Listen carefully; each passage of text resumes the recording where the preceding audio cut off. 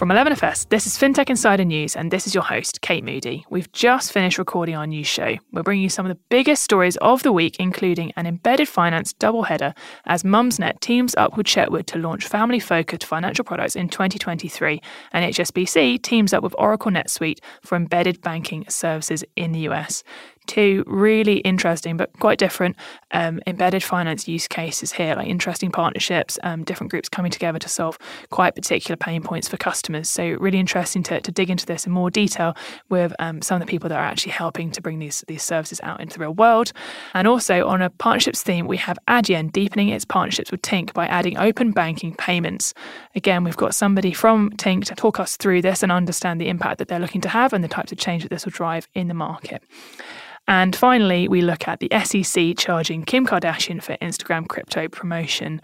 Not such a great partnership here. We dive into the roles and responsibilities of celebrities when it comes to talking about crypto and ask our guests if there are any celebrities that they would trust with their financial situations. We get into all this and much more, but first, a few brief messages. Don't go anywhere. Does your product or service work for everybody? Are you unconsciously alienating some of your audience?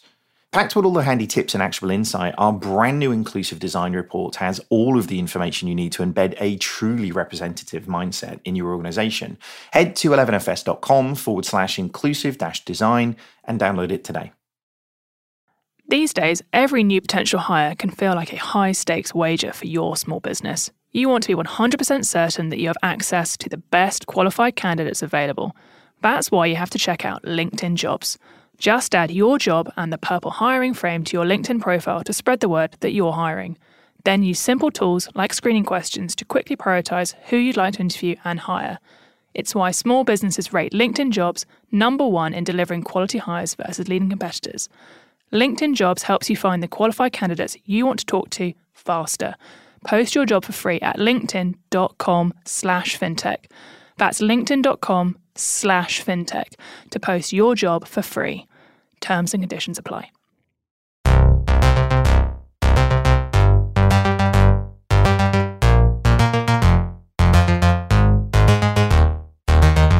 Welcome to episode 670 of FinTech Insider. I'm Kate Moody and I'm joined by some very special guests. Making a welcome return to the show, we have Nadia Hijazi, Global Head of Wholesale Digital Channels at HSBC. Nadia, how are you? Great. Thank you very much for coming back. Looking forward to hearing your perspective. Making another very welcome return, we have Julia McColl, CPO at Chetwood Financial. How are you, Julia? Very well, thank you. Thanks for joining us in the studio and completing our studio lineup. Everyone's in person today. It's very exciting. We have a FinTech Insider debut for Tom Pope, who is Head of Payments and Platforms at Tink. Welcome to FinTech Insider, Tom. How are you? Yeah, good. Thank you very much. I'm excited to be here. Thanks very much for joining us. We've got a big week for all of you guys. All of you guys have been very, very busy indeed. So we've got lots to discuss. I'm really looking forward to hearing your take on things. So let's get into the news. First up, from Finextra, we have Mumsbank. That's Mumsnet teaming up with Chetwood to launch family-focused financial products in 2023. Parenting giant Mumsnet is planning to launch its own suite of financial services in 2023 with the help of UK banking provider Chetwood Financial. Mumsnet, the popular parenting website, says it will be introducing a new family-focused financial services proposition that will solve some of the financial dilemmas that parents, particularly mothers, face in the current economic landscape. Chetwood, with its banking license and the recent acquisition of core banking provider Yobota, will supply the technology and the infrastructure that Mumsnet needs. Other customers currently using Chetwood's technology include B2B Buy Now Pay Later Tranche and rental lender Fronted, who both use the Yobota core banking platform. Julia, surprise, surprise, going to come to you first on this one. Genuinely, lots of excitement in the 11FS office at this announcement this week. So first of all, it sounds a bit like a sort of dating story, but who approached who? How did this get started? I do think that's a good first question. I also like the Mumsbank brand. We're currently testing brands, so yeah, that's not on our list, but we'll let you know where we get to. So it was an introduction actually through a third party that we know. So a guy called Fareed, who used to work at Accenture, but as part of their kind of fintech development team. And really, he knows the business, he understands what they're looking to do, and he knows how crazy they are about community and customer. He also knew us and knew that we were really aligned in terms of values. So he effectively put us in touch, and through a series of workshops, we focused on really understanding the target customer, really getting to know who their community is, what they need. And as always, we co-created the product from there. Amazing. And what can you tell? Obviously, I appreciate it's early stages, but what can you tell us about the types of products that you're going to be creating together? Yeah, so definitely flexible. I think, as you would expect, we've talked to hundreds of parents, but mostly mums. The Mumsnet user group is 95% female, so it makes sense to kind of start there. And as you'd expect, things change so much in families, and we're really conscious about trying to create products that are super flexible. So thinking about, as children age, how the needs of a family differ, how adding an extra child to the family also changes the needs, and really thinking about how we create products that are innovative and different and respond to those changes in the way that traditional banking products just don't do today. Interesting. And this partnership announcement comes following a panel that you guys and Mumsnet did at the Labour Party conference that was sort of talking about the childcare crisis. Can you tell us a bit more about how you got involved in that and how financial services you think is going to help with that childcare crisis? Yeah, it's a really interesting area. So we've done lots of research, and I honestly learned so much through this process. I think women are effectively the biggest underserved segment in financial services when you start to actually look at the stats. And obviously with childcare, one of the really interesting things is, particularly at the moment with cost of living, we know that the majority of people are spending more on childcare than they do on their rent and mortgage. So it's a really fascinating topic. It's something that Justine, as the CEO of Mumsnet, is very passionate about, as are we. And there's something like £2.4 billion of underspent childcare benefit. So not only are we not really providing enough childcare support, where we are providing it, people aren't aware that it's there and people aren't using it.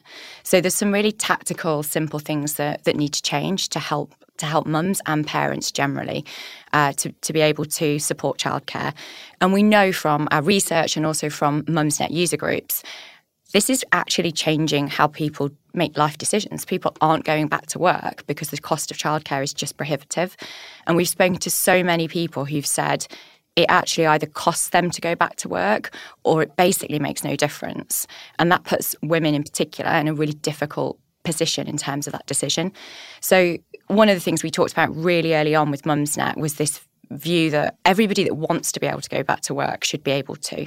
And how could we collectively work together to really make that happen?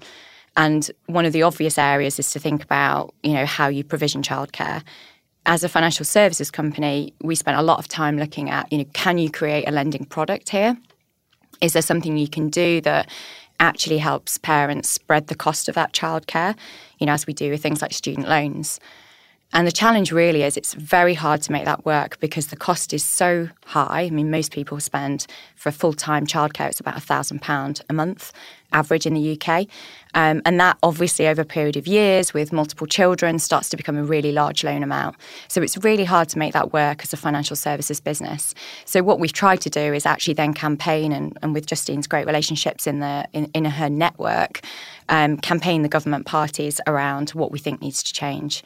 And it's not to simplify the issue. There was a really great panel discussion and there's so many different elements to it. Supply is obviously an area of concern. So, we do need to balance, I guess, if we can create more demand by allowing more parents to be able to afford childcare, making sure there's also supply. So, yeah, it's a big issue. We could probably talk about it for the whole episode. We definitely could, yeah. As someone who's very recently, I've got a 14-month-old, so someone who's very recently gone through a lot of those kind of thought processes that you described, definitely going to open up to the panel because my husband and I were joking that we should just rent my son like a sort of one-bed studio apartment in central London because it would probably be cheaper and we'll just let him fend for himself and see if it works out.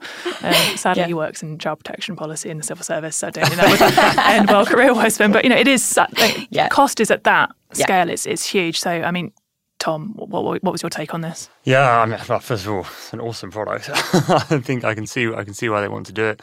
I mean, we see a different end of this, which is you mentioned lending and kind of how do you make lending fairer. We've seen a similar set of asks come into us, right? Which is how can people start to use open banking data to make lending decisions more accurate and more fair? Like a lot of lending decisions are still made in a pretty kind of poor way, I think. Like there's a lot of clunky manual processes going on the scenes, which can be quite discriminatory. And actually, when you can open up someone's financial history to a lender with their permission, that often does result in much more accurate and timely decisions. So it's a big area for us, and cost of living is also it's a problem for everybody. It's something where we have partners like Snoop who have seen actually that platforms like theirs, where you can categorize your spend and you can break down your transaction history, that is a very relevant product to people right now who do need to try and find ways to eke out money every month. So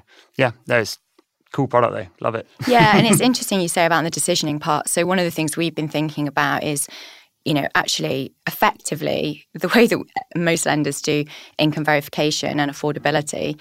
You're looking for periods of absence, and you treat that period of absence, whether it's unemployment or bringing a child up, you don't differentiate because you can't, right? Because you don't know in the data what's going on behind it. So actually, as you say, starting to get into open banking, getting better data, starting to even just ask as part of the application process whether people have been on parental leave or whether actually they've been out of work, starting to differentiate some of those things, I think is really interesting, because otherwise you are effectively less likely to get access to credit, and if you do, you're going to pay more for it, and that's as a result of bringing children up, which doesn't feel fair, as you said. And it sounds like you have a great partner as well, right? Like when you get these kind of customers who come to you with a very clear problem and they totally understand their user base. It's kind of fun. I'm semi-jealous. And they are fantastic. Yeah, the Mumsnet, I think the Mumsnet team have just been fantastic to work with. And as you say, they know their customers. Their whole site really is about understanding their customers' needs. And, they've got so many live polls and community discussions. And so it's been great to use that community to get access to insights, as well as our own kind of primary customer research as well. Nadia, what was your take on this? Yeah, I think it's first of all, I agree. It's a great product. And I think when I reflected on what you're doing, you look at all these developments since the last financial crisis. It's almost like all of the components there now are there to enable this kind of helping these kind of communities, right? Open banking in the last 10 years, the regulation around it, the movement of data, the spend analysis, kind of none of that existed. It's kind of like we've come into a similar financial crisis, but this time we're almost much better prepared. And there's also that social responsibility that came out of the last financial crisis, right? The banks, the financial companies all realize that they have to be properly part of a community, and being properly part of a community means that you help to solve these problems as well. And how are you going to help solve these problems? It's through this kind of the open banking APIs for the data, the payment, but also nearly every application now has a way of analyzing what you've spent. Nearly every single person's offering credit score analysis. And it's almost like there's an opportunity now to kind of take it to the next level to help people, because the previous one was the banks are collapsing. This one was, this is households, this is people. And it's shifted where we need to kind of provide the help and the focus in terms of financial services and be really attuned to how we can maximize this. And I imagine that we're going to see some real creativity around how we adapt those tools. Yeah, and I think one of the things we've been thinking about and testing a lot is I think there's going to be loads of really, as you say, really interesting, innovative things we can do in the back end. But actually, they're probably not going to come through very much in the front end proposition, because when we've tested it with customers, they don't know the problems exist, and so they kind of aren't bothered about them. So even when we've tested and said, actually, the example I just used about time off work, or, the fact that most women have a lower credit score than men, like, people actually, it's not resonating with mums in particular and parents more broadly. So what we're probably going to do is think about those customer-led features and flexibility control, creating great savings products for children, better credit products, thinking about reward bundles and things that really help with cost of living and budgeting, and wrapping loads of educational support around it.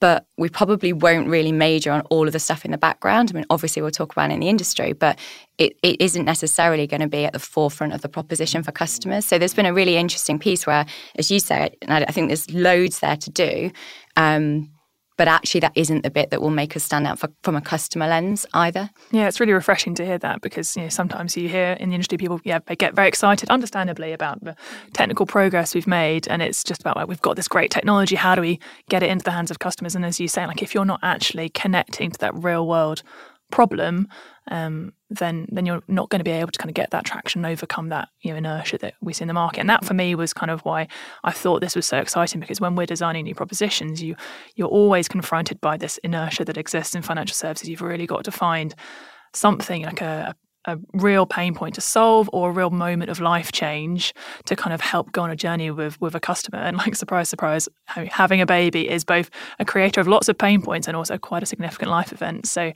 to me, it felt like that kind of perfect correlation between the two. And as you say, there's a community element. So you've got that kind of ready group of potential hopeful first customers. And also, so it's my personal experience, I've not used Mumsnet, but I do have a sort of a WhatsApp community of mums, and the openness and the conversations that we have, I think, are totally different to any of my other groups of friends. So we know that talking about financial services can be quite, uncomfortable for people, but I've had really, really frank conversations with my female mum friends about the financial challenges that we're having, as you say, the trade-offs that we're making. So to me, it seems like a really, really potentially potent combination of different factors. So I think that female literacy is really important when it comes to financial services, and it's almost like it's kind of one of the last frontiers that we have to break. And I agree with you. There's a natural resistance to push back from the topic because everyone's really uncomfortable with the topic, and it's almost like you kind of have to tip your toe into the topic to really sort of start to build that up and realize what it means. And it kind of gives you that total independence. We did a project a couple of years ago with Unilever in India, and what they wanted to do was they wanted to give women the ability to earn their own money, which is very important out there, and to be independent from the husband and that.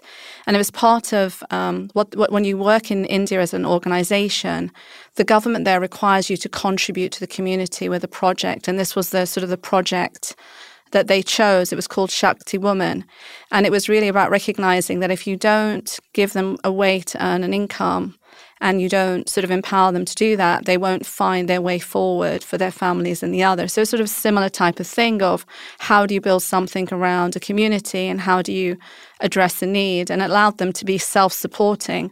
One of the big things they did there was the money didn't go into the husband, the money went to the woman. And it was something that they worked with the financial services companies to make sure that it went to the right person, because it was all about empowering her and giving her that sort of independence. I think that's really where you can use financial services and the propositions around it as a power for good and for change. Definitely. And one of the things we've been thinking about is, for products that we don't offer today, so like pensions and investments in particular, where we know that actually women do tend to be behind in terms of both investing enough money in their pension and also using other forms of investment. Generally, they're definitely areas that we still aren't equal on. How do we partner with ideally fintech founded, female-led businesses to actually create those relationships where within that community and within this new brand that we create together with Mumsnet, we're actually able to almost just create a bigger partnership around and a bigger ecosystem around those kind of other rated companies, if you like, so that you can actually encourage the right behaviour and not just make it about Chetwood level products that we have, because we actually do want to, as you say, try and really solve some of those underlying issues. And I think that's the way that we get there quicker, hopefully. Yeah, hopefully. I would love to chat about this all day, but sadly, there's other news stories we've got to cover. So yeah, I mean, fingers crossed for the launch. This we'll definitely be keeping our eyes peeled and hoping it's as successful as it can be. So now to our next story, also a banking as a service story, this time with a slightly bigger bank and the US market, and that is from Finextra, and that is that HSBC has teamed up with Oracle NetSuite for embedded banking services in the US. HSBC has integrated embedded banking services into NetSuite Accounts Payable Automation, a cloud enterprise resource planning or ERP platform. The service will accelerate cash flow and accounts payable processes such as paying vendors and processing invoice for customers. Using NetSuite, users will be able to access payment discounts and cash flow regulation. Virtual HSBC credit card payments transacted through NetSuite will also allow users to earn credit, and the service is now available in the US. Nadia, great to have you with us to get your hands-on experience. So what can you tell us about this one? Yeah, so we're really excited about this. So obviously working with many of our business banking customers in this space, what we realized was you had these two polar opposites. You had the accounting software providers, you had the banks, and the customer was essentially navigating across both of them. And while open banking helped in terms of moving data from one place to the other, or you did a pay by bank to integrate in, it wasn't an integrated journey. And the customer is still managing across two platforms and quite difficult for them. And particularly the smaller the company, the less likely they are to have a CFO or a team managing that for them. And in the current situation with sort of the pace of change that they're having to put up with, the cost of living crisis and everything that's going on, it was how do we come up with a proposition that's totally customer centric. So it's not I'm the accounting software provider, I'm the bank, but it's a totally blended experience which puts what the customer's trying to do at the heart of it, what the business is trying to do. And what they're trying to do is one of the key activities is manage their accounts payable. Anybody that's done that will know it's all about pieces of paper and trying to match them together and then frantically sort of doing a payment either through a platform or another. So what this looks to do is, NetSuite have created an amazing customer experience where the customer can go in, they can scan in their billing or invoice information directly into NetSuite. That information then gets enhanced with the data that they have. It goes into their accounts payable team. The accounts payable team then it will match it with the purchase order for them, all done in a really automated way using AI and machine learning. And then they have a number of options in which they can do the payment using the account that's integrated in directly into the platform. So when they go into the service, they can open up an HSBC account, they can go through a credit process, they get a virtual account, and then they're able to use those payments to pay their bills either through an ACH payment, a check, or through their credit card if they want to use it for working capital purposes. And it's a totally integrated journey. There's no going out into another platform or doing anything. It's completely embedded and seamless for them.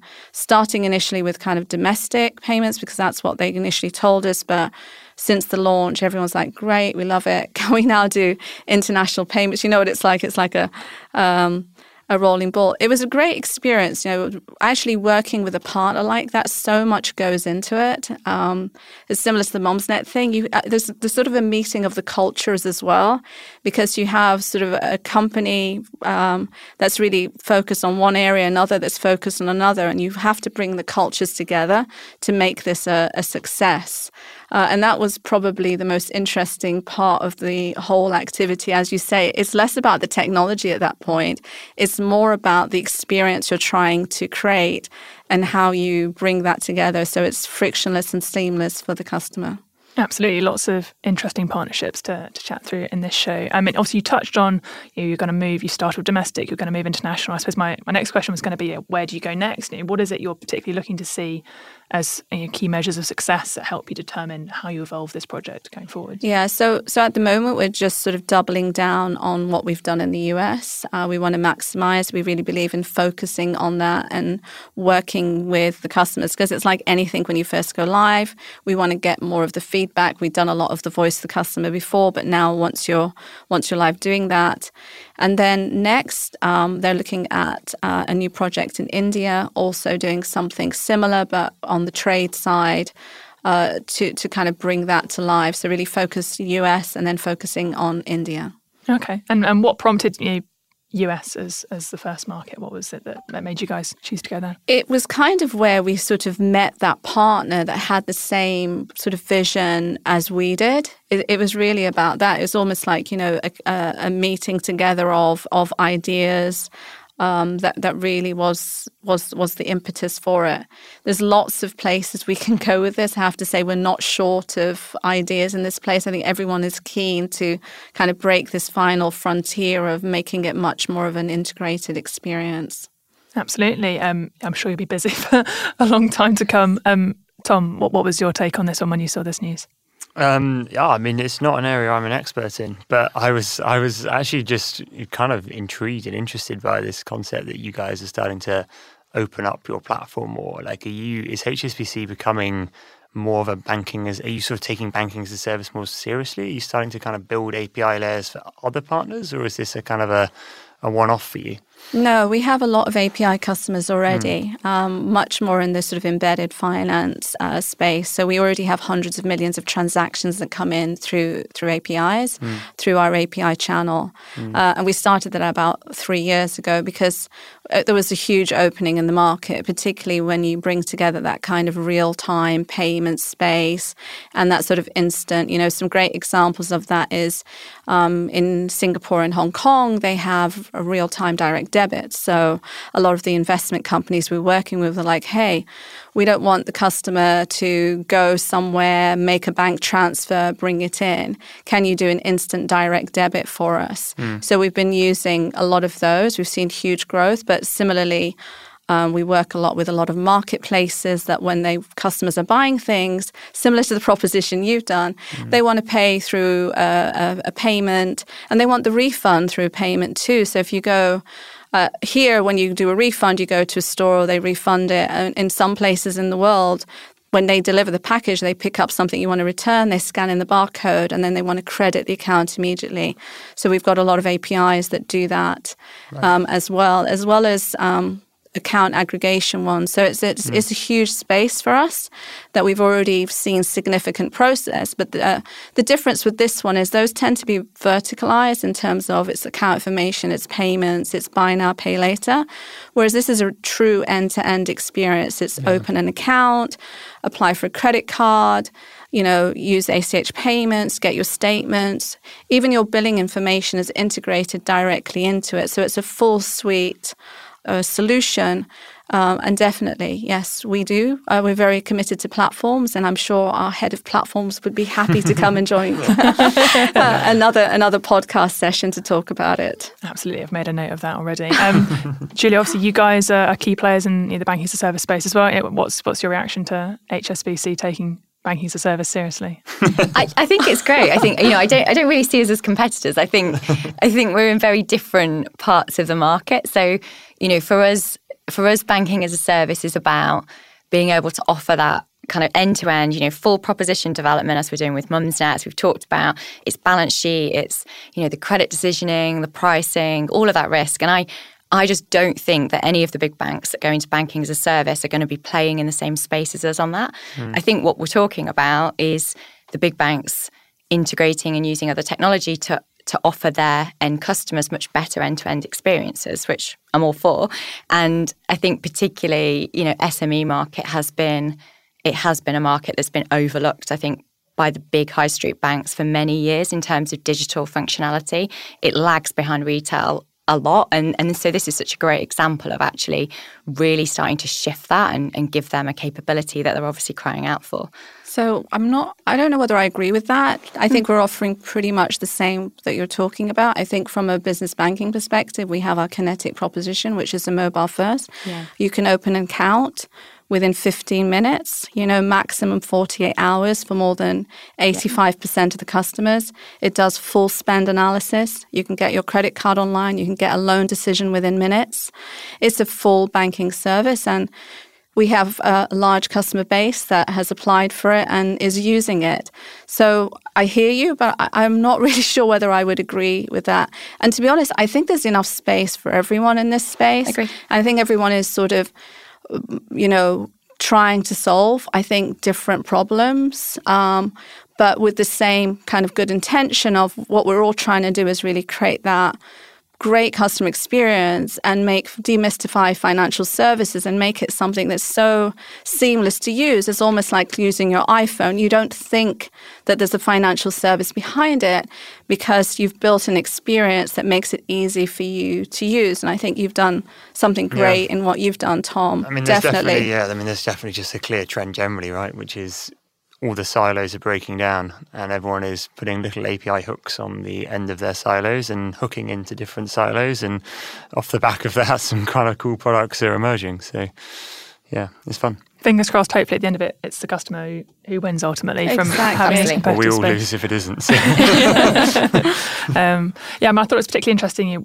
Nadia, what you were saying about these typical customers being organisations maybe that don't yet have a CFO, from projects that I've been involved in, the research that I've done, that feels like such a tricky point for businesses when they've reached a stage of growth, when they're scaling. They've got people on their books to support, employees that they want to look after, but they can't quite justify that expense. They don't believe that they can understand what that CFO would do. I think that's, again, I think lots of people get very excited about micro businesses and SMEs, and that kind of mid-growth business can quite often get left to one side. So hopefully excited to see what you guys can do to help those types of customers. So fingers crossed. Again, would love to chat about this all day, but I'm gonna move us on because we've got plenty more to cover. We're just going to take actually a quick pause here. We'll be back shortly. The rise of data-driven financial services has opened up new ways for banks and lenders to better connect with their customers and offer exceptional user experiences. But to take advantage of these opportunities, we need to break away from traditional constraints. A new report from Tink shows how open banking can pave the way for faster and more responsible lending practices that are robust on risk and financially inclusive. To find out how Tink can help you transform lending, read the full report at tink.com/11FS. Welcome back. Our next story is from AltFi, and that is that Adyen has deepened its partnership with Tink by adding open banking payments. Adyen, the global financial technology platform for business, and open banking platform Tink have entered into a partnership for open banking-powered payments. The deal sees Tink's technology embedded into Adyen's single platform, enabling Adyen customers to seamlessly offer next-generation open banking payments to consumers. Adyen will utilise Tink's payment initiation technology to enable businesses to access account-to-account payments. Adyen's open banking integration will launch first in the UK, with plans to expand to multiple markets in 2023. Open banking payments builds upon the partnership Adyen and Tink already have for account check technology that lets Adyen's customers instantly verify account ownership to streamline payouts. By using real-time data straight from individual or business bank accounts, this enables Adyen's customers to automate payout setup, reducing operational overheads and payment errors. Tom, surprise, going to come to you first. Going to come to you first on this one. Again, how did this story start? How did this partnership come about? Yeah, I mean, first of all, obviously we are super excited about it. As a payments geek, I've long admired Adyen. I'm sure anyone who touches payments has admired what those guys have been doing for the last 10, 15 years. We've been partners with Adyen for a while on the account check side. So that's an onboarding product, an account verification product, as you say. That's something at the moment that we offer to Adyen for the onboarding of their customers, but now also Adyen for the onboarding of their customers' customers. So Adyen has got a big platform strategy. They work with a lot of marketplaces. So that's a good one for us. But no, super exciting, to be honest, for I think all of open banking, that Adyen is now taking open banking payments seriously again. They were one of the first movers in this space about, I can't remember, like 4 years ago, I think. And I think it's fair to say that probably wasn't a resounding success. I think they were probably a bit too far ahead of the game. But they've come back to the table in a really serious way, and they've got very ambitious plans for this. So, yeah, for everyone at Tink, it's a very exciting time, and we're working very hard with Adyen on getting all this live, and we've got some exciting pilot customers launching soon. Excellent news. I mean, obviously you've touched on it already a little bit, but how impactful will this be, do you think, firstly for Adyen and the business that they're supporting, but then for you guys directly at Tink, what is the impact of this going to be, do you think? I mean, I'm biased. I'm going to say totally transformational. Yeah. I think Adyen obviously is a total leader in all things payments, and everything they do very, very well, right? So when Adyen brings a payments product to the market, their customers know that product is of high quality and is going to work. And I'm always I'm no longer as surprised, but I'm always surprised at how many customers we talk to directly who will always talk incredibly positively about the experience they have working with Adyen. So for us, we hold ourselves, of course, to a high bar of product quality. We've had to pass some pretty stringent tests to kind of get to work with Adyen, to offer the product through Adyen. But I think for the Adyen's customers, this opens up a way of paying which has quite a few advantages over lots of the incumbents. Open banking payments have virtually no fraud. They have no chargebacks. They are generally lower cost. They settle in real time. There's, other payment methods often offer some of those features, but very few, if any, offer all of them.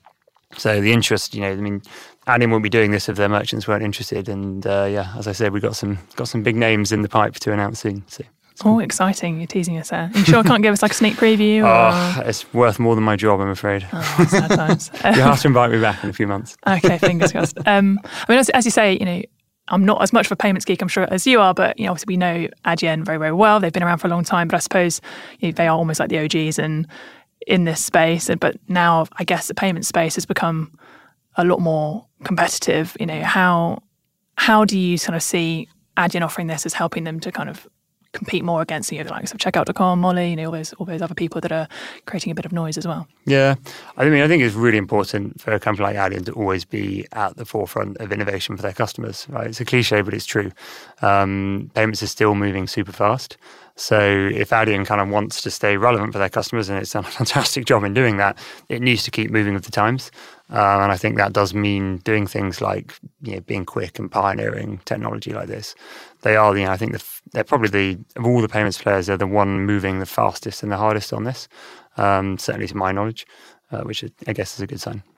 Nadia, what did you think of this when you saw this news? I thought it was great. We've had a pay by bank product, so totally believe in the product and totally agree with Tom in terms of it. Also being a bit of a payment geek, I always get excited about stories like this. That's how sad life is at the moment. But no, I really believe that this pay by bank proposition is going to become ubiquitous. Once it gets integrated in. So at the moment, at point of sale, you have the debit card, you have the credit card.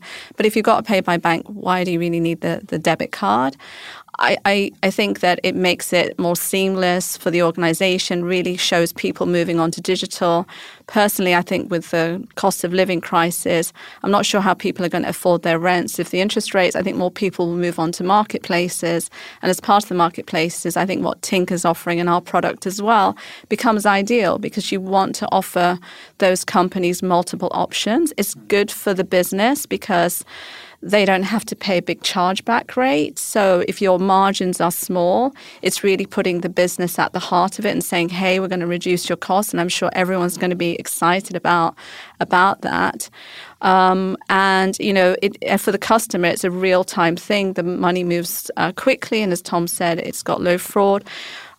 I'm sort of the one place that I think that we do need to do more thinking about is sort of the customer protection. I know the chargeback is a pain to organizations, but sort of in my head, I'm thinking, actually, this could fly off the shelves if you treated it a bit like a credit card where people got rewards for using it.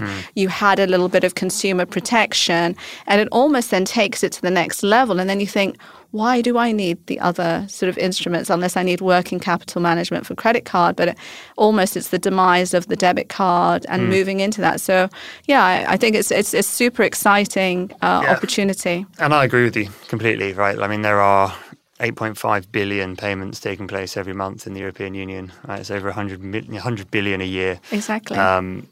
There's not going to be one payment product which meets the needs of all 100 billion annual payments. And, even cards, which we think of as ubiquitous in Europe, have about 50% market share of that, right? So I think for us, what's exciting is there are lots of segments of payments for whom the card is maybe not the right answer. Exactly. And some of the other APMs are not the right answer. If you look at the UK, you've got 4.6 billion direct debits taking place. So of that 100 billion, 4.6% are direct debits in the UK alone. Yeah. Now, what we can do on open banking, especially once VRP comes, is I think a much superior product to direct debit for every player in the ecosystem. And, just taking that single market would be fantastic, right? We'd be very happy with that. I completely agree with you. And I think, to be honest, being part of Visa for us now, I mean, I say being part of Visa, we're very much an independent entity still. But Visa is very good at things like running a dispute program. And so we're quite excited in the next few years to think, okay, how can we take pieces of Visa's technology like that, build them into our proposition so that we plug the gaps of open banking and create a proposition which works for everyone. Exactly. I was looking at some of the data around this, and at the moment, I think the largest use of pay by bank is actually the government website for people paying their taxes. So, the government's moved quite... You're catching up, I'm sure, but the government... We actually do, We do more volume with one customer in Sweden than all open banking in the UK at the moment put together, which is kind of crazy when you think about it. Exactly. So there's a lot of growth there. There's a lot of growth there. I believe that too. Julia, do you get as excited about payments as these two obviously do? I'm not a payments geek. It's okay to say no. I'm not a payments geek, but I'm a customer geek. And I think the key for me here is there is a really strong use case. And I think that's what we've been missing on a lot of the things we've talked about for open banking for a long time. Yes. And I think particularly the B2B, the merchant angle, as we've talked about, there's so many benefits. As a business, it's a great product, and we know the problems with direct debits and payments, as a lender. So, there's loads of opportunity here, I think. The interesting thing I was just thinking about is that retail end consumer and how, it's always a bigger jump then, isn't it, to get retail customers into that space. We know there's still loads of negativity and confusion about what open banking is. Yep. I think we'll get there, but I still think there's a job to do there to make that transition. But yeah, I think it's hugely exciting and loads of opportunities, we've said.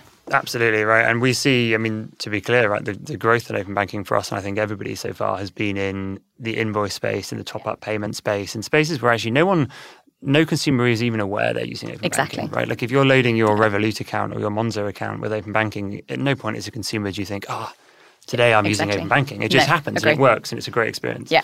And I think as we get into retail payments, there's definitely still a shift to overcome. But I think announcements like this Adyen one are really positive steps that we're starting to get to the next frontier, which is I guess the next frontier is not open banking but open finance, right? If you yes. Are we there yet? Are we in the open finance era, or are we in the open finance area?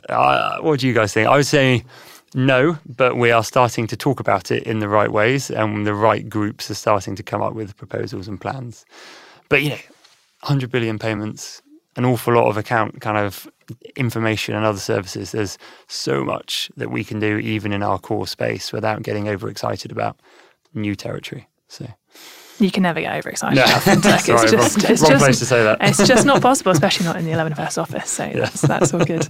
Right, I'm going to move us on to our next story. That's also from Finextra, and that is that SoftBank's Vision Fund is going to lay off 30% of its staff. The Vision Fund, a venture capital arm of SoftBank, has launched a sweeping layoff process cutting at least 30% of its workforce globally, or approximately 150 of the 500 employees. The news comes nearly 2 months after SoftBank chief exec said the company would review the organisation's size and structure in order to do some cost cutting.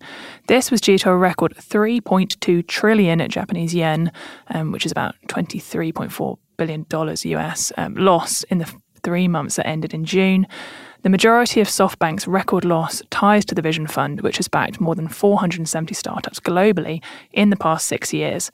However, despite the massive losses, the Japanese tech conglomerate is reportedly considering launching a third Vision Fund. Julia, is this surprising? Sign of the times? What's your take? I think sign of the times. I think, interestingly, when I'm speaking to smaller startup businesses, there is still money available. So, this is not, we shouldn't take this as sign of the times and there's no money out there, there's no investment, I absolutely don't think that's the case from the conversations that I've been having. I guess what we're starting to see, and I think we've been seeing it over the last few years, is more of a focus on the business model and the route to profitability for these startups, and particularly that kind of overvaluation phase that I think we have been through, where businesses have been really highly valued for very little income, but actually, large customer numbers, perhaps big marketing campaigns. And so I think this is kind of a steadying of what would probably always was going to happen, which is starting to say, actually, those businesses need to start to deliver results. And clearly not all of them are able to at the level of those initial valuations. So yeah, I don't think it's doom and gloom. There's no money out there for anybody, but I do think that particularly some of those more established businesses are starting to need to be able to prove that they can deliver against the revenue business model that they've signed up to. Yeah, absolutely. Nadia, where would you sit yourself on the doom and gloom scale at the moment? I think they've gone through a learning experience, haven't they? They hit it. It's almost like when your first deal is a success, you think everything else is going to be. They hit it really well on the Alibaba thing, and it's like, I'm going to replicate that success. The problem is how do you tell which company is going to do well? How do you tell which one isn't going to do well? How do you, to your point, assess, is this the right team? Do they have a great idea, but are they able to execute? More importantly, do they understand cash flow forecasting? Do they know how to manage their cash? cash. And I always wonder how much of that actually went into and how much was it, no, we're going to bet on the idea. If you look at John Doerr, he had a different approach to it. He was all about execution as everything, and he chose the companies he was going to invest in based on the capabilities of the team. So I don't know whether he's kind of gone through a learning experience in SoftBank and, to your point, has realized he needs to sort of have that combination of a great idea and the right team, still invest in the vision fund, but adapt the way that he does that investment, adapt the way that he chooses the companies and the teams that he's going to invest in. So I don't think it's doom and gloom. I think it's just the normal cycle of learning. Unfortunate, obviously, for the teams is having to lay off, but I would say I think that he will still want to do something good and to give those companies opportunities. Yeah, it's a difficult one, isn't it? There's such a sort of cult of personality almost around this guy. Right. It's I mean, I suppose the pessimist part of my brain is sort of saying, well, if you've got someone who has a reputation for being, a big driving force in a company, and they've built out a team around them, and then they've not done very well, and they kind of cut the team. Part of me worries, like, well, which parts of the team have they cut? Have they cut the people that are doing the analysis, are doing the crunching, that kind of, as you say, tries to move beyond just the do I like the CEO and into something that's a bit more analytical? So yeah, it's definitely. I mean, I'm sure there will be Netflix documentaries about SoftBank before too long. Tom, what's your view? No, I mean, I agree with you. I agree with these guys, right? Like, I mean, we're fundamentally entering a different economic cycle now.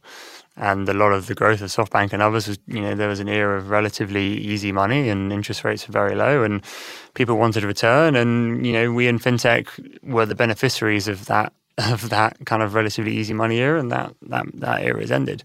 And so Julia, I've actually, startups are still raising, right? Like I have friends who are still getting, great money from kind of venture funds and things like that. So I don't think it's a totally doomed story, but it's just a dose of realism, which maybe is overdue. Yeah, I'd be interested. Obviously, the chat is that they're going to be launching this third fund. So I suppose, as you're saying, Nigel, it'd be interesting to see how that gets. A lot of dry powder out there. Yeah, how that gets deployed. Would you guys be sinking money into that if they come knocking on your door or passing the buck? Sadly, I think my £2.50 is probably not going to be much interest. I think we're in a similar place. Yes. By the time I've signed all the paperwork at the bank to do it, I'm not sure it would be worth it. No, but I mean, what is interesting, I think, for us all is the competitive environment is shifting slightly, and we're certainly seeing companies come to us now, and they're asking a lot more questions about our balance sheets and things like that. And I say, well, go look up Visa on companies' houses. Don't worry. But, that is becoming a real concern, and it should be a real concern for people. If you're choosing a long-term partner and you're investing a lot of money in a partnership, I think, it's going to be a difficult time for some people. Yeah, it was interesting. We were chatting on a news show about a couple of months ago now about, a SoftBank move into LATAM. And one of the kind of guests who was like an expert in that region was explaining that actually lots of funds or VC funds that are more local to the market, you feel very disgruntled because they've invested the time building those relationships with the players in the ecosystem. They're building that understanding of the balance sheet, of the product that they're trying to launch, of the customers that they believe that product will serve. And then SoftBank sort of swoops in and disrupts the whole space. So, yeah, I guess maybe the hope might be that we start to see some of these VCs that are investing in individual regions having a bit more space to kind of make sensible deals and sensible choices. I mean, in all of history, the best companies are actually founded in the most difficult times. If this is a deep recession, then we can expect some pretty exciting stuff to emerge from it. And at the end of the day, good companies who solve customer problems and have good products will survive and will do well. So, any particular spaces you've got your eye on? For Tink to enter? Yeah, maybe. No, I think we are very happy with the size of the challenge that we've set ourselves. So, no, we're staying in payments and lending and banking and all things around that for sure. Absolutely. Julia, I think we were chatting on an Insight show not long ago about potentially the opportunity of financial crisis, as you say, to be like a driver for positive change in the industry. I suppose since we had that conversation, what's your take on it? Do you see the financial crisis that we're in as a driver for positive change potentially? Yeah, I do. I think as we've talked about, the adoption of technology to help, whether it's, helping people, frankly, who are struggling to repay debt and actually helping them with, income expenditure through open banking, all of these things are out there. I think what we saw with COVID is that a lot of companies adopted those more heavily and started to make them kind of mainstream offerings. I think that will continue. I think, it will continue at a faster pace than it would have done actually without the kind of current situation, which is always positive. But I think beyond that, even as we develop the proposition with Mumsnet, a lot of those themes around cost of living and, people's sort of concern around the future, you have to factor that into how you build the proposition and how you come up with the ideas, the tools that will be useful and relevant, the educational advice that's kind of useful to tack on to things. So whether that's actually just being really frank about benefits that are available, pointing them towards charities that support with grants for people that are struggling actually to keep up with their repayments. I think there's tons of things out there, and I do think businesses start to become more creative when we're in situations like this. Because there's just a bigger audience to serve, I guess, that are starting to struggle and suffer with these issues. Absolutely. Nadia, I suppose, what's the HSBC philosophy as we go into this cost of living crisis? What's your guys' take on it? I think the same thing as putting the customer at the heart of it and really understanding how we can help them through the process and really attune into what are the particular characteristics of this cost of living, because none of them are the same when you go into the recessions. And it's not going to be one size fits all with this. A lot of what we're seeing is the trade space. So we're very active in the trade space. We're one of the world's biggest trade banks. And it's really about helping businesses through that trade process, demystifying it for them, helping them with any FX, the movement of money across borders, and really kind of attuning into what's going on. Because if you look at a lot of the goods that people source, they're coming from India, from China, currency-restricted markets. So it's about how do you help them understand how you move goods, how you move money, and using that through digital journeys so that you make it easier for them. I mean, if you've ever bought anything from India or you try to get money out, there's a lot of paperwork that you have to do. So we've been doing a lot of work on how we digitize it, because we've seen this huge increase in trade between the UK and that. So what we're seeing is companies are really thinking outside of the box in terms of what they want to do. And because we're very focused on sort of that international sector, it's understanding what are the challenges they face as they go into those markets and helping them through it. Tom mentioned Sweden. It's really adapting to each country, but then bringing it back to if you've got a customer in the UK and bridging that gap with the way that you solve the problem for them. Absolutely. Yeah, you guys have got such fantastic scale that hopefully you're really well placed to solve some of those big problems. I'm going to have to move us on because, again, more news that we need to cover. So in this section that we're now calling Big Click Energy, we're just going to highlight some of the other global stories of the week that we couldn't quite fit into the main show, but still deserve a shout out. Starting with this one from AltFi. Serena Williams' venture capital firm leads Ugandan fintech Numida's pre-Series A funding round. Numida is a lending firm trying to help small business owners prosper across the African continent by providing working capital loans to African SMEs. Across Africa, SMEs account for 90% of the private sector and provide 80% of jobs, making them a crucial cog in the economies of countries on the continent. Working capital is dispersed via mobile phones, with loan sizes ranging from $1,000 to $5,000. Interest rates are between 10% and 16%. Since its $2.3 million seed funding round concluded in April last year, Numida has issued $20 million in working capital to SMEs. Sizes in unsecured credit have risen from $250,000 per month to $2 million.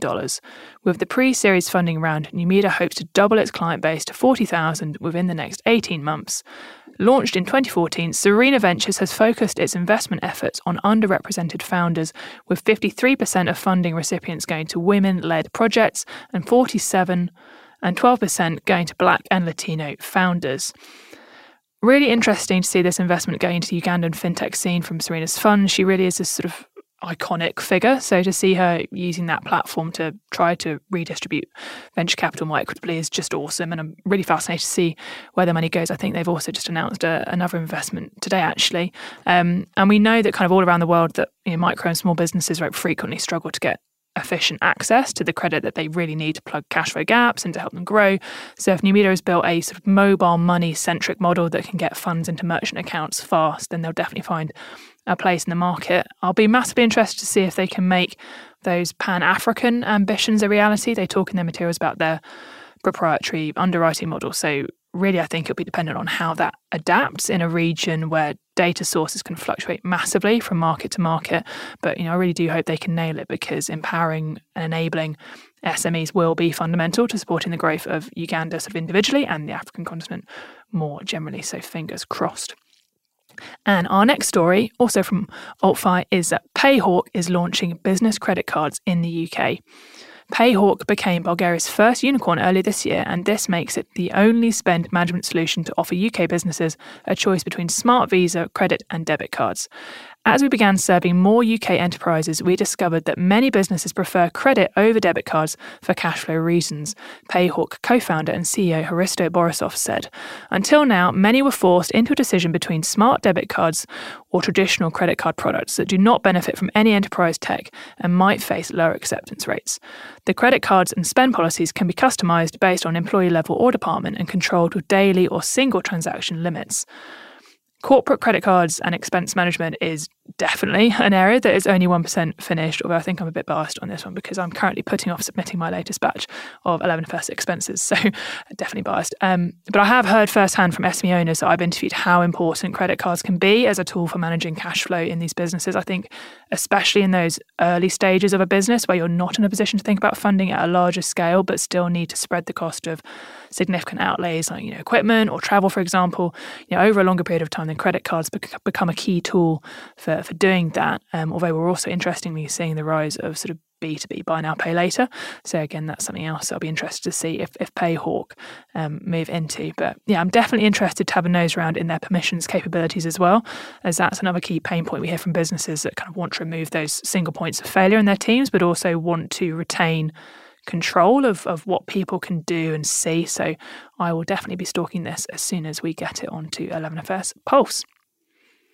Okay, let's move on to the final part of the show, the And Finally segment, where we round up one of the slightly sillier or more lighthearted stories of the week. And for this week, we're going to be looking at the SEC charging Kim Kardashian for Instagram crypto promotion. Again, we took that from Finextra. So Kim Kardashian has been slapped with a $1.26 million charge by the Securities and Exchange Commission, or SEC, for touting a crypto asset security without disclosing the $250,000 payout she got for the promotion. Kardashian failed to disclose that she was paid to publish a post on her Instagram account about Emax tokens, the crypto asset security being offered by Ethereum Max. Kardashian's post contained a link to the Ethereum Max website, which provided instructions for potential investors to purchase the tokens. SEC Chair Gary Gensler immediately took to Twitter, warning investors not to make investment decisions based solely on the recommendations of a celebrity or influencer. The action is likely to lead to further punishments for other celebrities and influencers who have cashed in on the crypto asset craze. Whoa, the SEC got stuck in there. That's quite a big fine. Is anyone feeling aggrieved on Kim's behalf? No, I actually think they should have whacked her with much bigger fine. Okay, if you're running the SEC, I'm very much what amounts are we talking about? If I was in the SEC, I would have dinged her with at least 10 million. I think if you, I've thought a lot about it. I mean, if you put the customer at the heart of what you do, one of our duties of care is really protecting them from wrong investments, fraudsters, scam, and making decisions based on the right reasons. And I don't agree with this concept that someone's going to go, because people can't filter what's being said, right? And particularly because she appeals to a certain age group. At that time, you're not necessarily thinking, you're thinking this person's endorsing it. Their business people must have looked into it for her to endorse it. Therefore, actually, it may be okay, and I need to look at it. And there's so much more that goes into looking at what you need to do with crypto and really understanding what you're getting into. So I don't think it was the right product for her to endorse. I think she should stick to the Skims underwear and leave financial services to the people who know what they're talking about. Fair enough. Tom, are you going to be following Kim Kardashian's advice any day soon? I had to look up who Kim Kardashian was. No, I'm joking. It's pretty hard to disagree with what Nadia said there. I'd love to be the kind of the contrarian voice and say, well, people are responsible individuals and they should do this stuff up, but of course not, right? Like, people don't understand crypto. Crypto's confusing. Celebrities have an enormous responsibility, especially with people of her reach. I think, it's borderline immoral, I think. There's a lot of good stuff in crypto, I'm sure, right? Like, it's an industry that's still, it's so much going on that it's hard to make sweeping conclusions, but there's also a lot of bad stuff, and this is a blow, I would say, to crypto generally, and they need to think pretty carefully about how they market their products and who they choose to do them, because, I absolutely. I suppose, are there any celebrities that you would take financial advice from, Julia? I was thinking about this question. I don't think any of us in this room would take advice from celebrities, but we have to, as Tom said, recognise that the vast majority of the population will. And I think particularly in crypto, because, there is such a get-rich-quick message around it that people want to believe, of course, that consumers are quite easily taken down a path of investment, and we know that that's clearly going to have bad consequences for many of them, because, as Tom said, they don't understand what they're doing, frankly, right? And an endorsement from any celebrity that is not close to it and hasn't vetted it, to your point, Nadia, which I'm presuming she hasn't. We don't know for sure, but I'm presuming that wasn't the case. Is just frankly unhelpful. So yeah, I think for me it is about that morality of what products should they back, and how do you control that without it being a freedom of speech change? It's a challenge, but I think hefty fines go some way to putting a lot of celebrities off, actually. So I would be with you. I would go higher than what they've done, and I think it's a great start. At least they're trying to kind of really enforce that. That's, I think, frankly, the only way that you actually try and really create any change in this space. I think I would do whatever David Attenborough told me to do. Right? I think a lot of people would. I agree with that. Absolutely. And it's interesting Precisely you use because him. he doesn't tell you to invest in crypto. But it's interesting you use him as an example, because I was thinking about that endorsement piece, and I was thinking, it is true, right? We use celebrities to help endorse great change. Like David Attenborough basically is the reason we don't have plastic straws, right? There are people out there that have really moved things on, and that can be really powerful when it's used for good, but equally we have to just be really careful, don't we, when it's used for bad. Absolutely. Well, David Attenborough, please feel free to reach out to me directly if you do have advice on how I should be spending my money. But sadly, I don't think that'll happen. That wraps up this week's news show. Thank you so much to today's guests. Where can people find out a bit more about you, Nadia? LinkedIn. Absolutely. Tom? Oh, you want to find out about me? Go on Tink.com and find out about Tink. Okie doke. Julia? Yeah, so Chetwood.co, or my handle is Julia McCall on Twitter or on LinkedIn. Absolutely. And as for me, you can find me on Twitter at k8.moody or on LinkedIn, Kate Moody. Massive thank you to you guys, listeners, for listening. You can join the conversation on social media or email podcasts at 11fs.com. Thank you very much. Goodbye.